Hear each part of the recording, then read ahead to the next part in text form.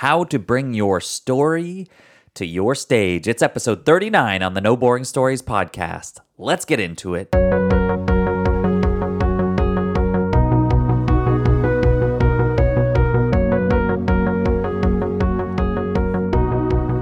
Welcome to the No Boring Stories podcast. You know that you can use storytelling to captivate your audience, clarify your message, and grow your business and impact like never before. And that's why I'm here. Each episode bringing you transformative stories, expert storytellers, and my signature storytelling tools, all to help you tell a better story.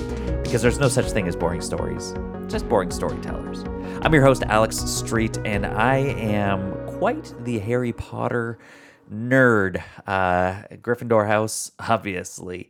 And I am super excited to go and see The Cursed Child on stage this summer with my family. Today on the show, we are going to talk about bringing a story to the stage, specifically your story, specifically your stage. Now, whatever that stage may look like, when we say stage, obviously we imagine first, curtains, raised level, all the seating in the auditorium, lights on you, microphone. Sure, take that stage. Imagine that.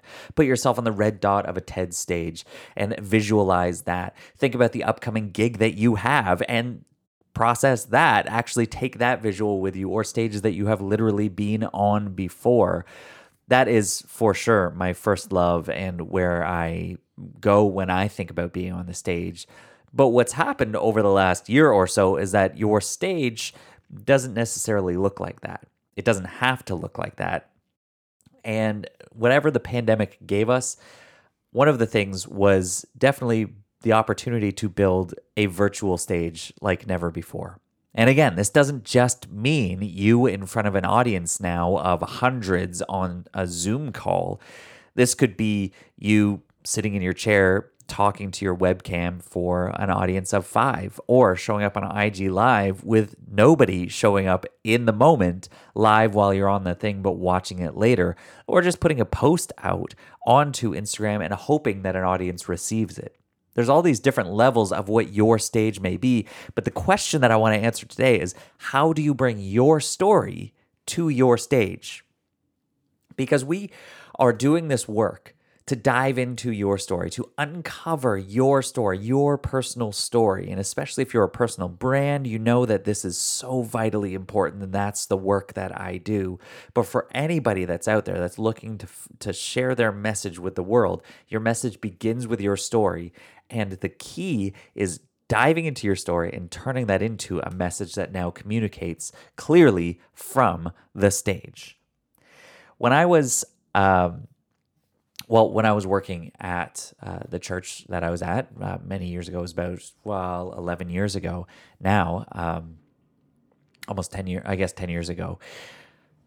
I spoke almost every week, to a group of teenagers, and that was anywhere from 12 kids to 80 teenagers, high schoolers, speaking with groups of leaders, any group that there was any given week. I'm preparing messages for them and speaking on a stage for them.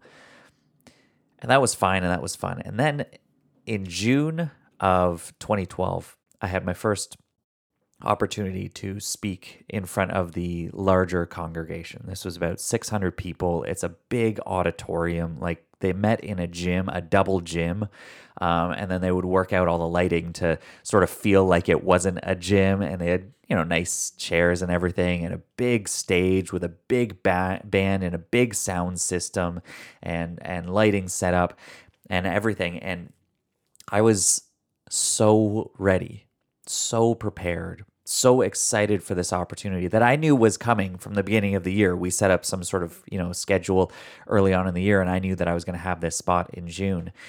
And then it happened. Everything happened. Something that I'd never felt before happened when my mom got sick in February, and she got sick really fast. And I've told this story before for sure on here, but here's the key. The story of my mom is not the story that I'm telling today on this podcast. The fact is that I went through that experience, and then was going through that while I was pastoring this community of families over those couple of months while I was processing what was going on, and then very soon afterwards while I was grieving. And she took her last breath on April 22nd, 2012. And you remember when I said that I was going to speak, right? It was in June. So I have about 5 weeks to process and to prepare and to plan my first sermon for this crowd. How could I not share my story? How could I not share what I was going through? The question was, how would I share it? You see, for many of us, we're sitting here saying, like, of course I need to share my story. I know that my story is powerful. The question isn't like, how could I or why should I? The question is, how do I? And so for those of us that are wondering, how do you bring your story to the stage? That's what I want to dive into today. Give you a few quick tips on how to make that happen. But you, maybe like me, going through that situation, you realize that you have a finite amount of time and an infinite amount of feelings and experiences to express from your story. And my story was really just covering a couple months, maybe a couple weeks, maybe just a couple moments, or could expand all the way through my entire life that she's been around for those 28 years, and how my mom influenced me and what I was experiencing because of that. There's an infinite number of avenues that I could have gone, but a finite amount of time. And so whatever stage, whatever platform you're stepping on, you know that, and that's why you're asking the question, how do I do this? How do I cram my story down for this specific moment, for this audience, for this stage? Because you're wondering if it's too big to do. Is it even possible? And this creates a fear, this creates a doubt, this is holding you back from even trying to share it, from implementing it into workshops that you're already bringing forward. Maybe you're a tax expert and you're like, I'm going to show up and I'm just going to talk about taxes because that's what people want to hear. True, but not true.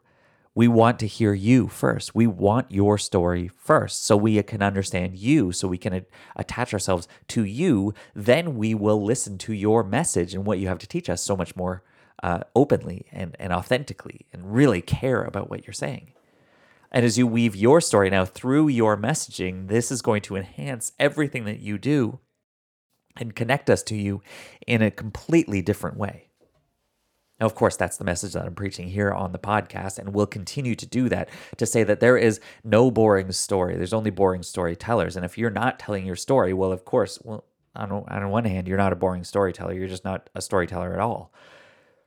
But some of us are going forward and we've already decided that our story is too big or too boring, and so we don't even bring any of it. And I call BS on that. Boring story, that is.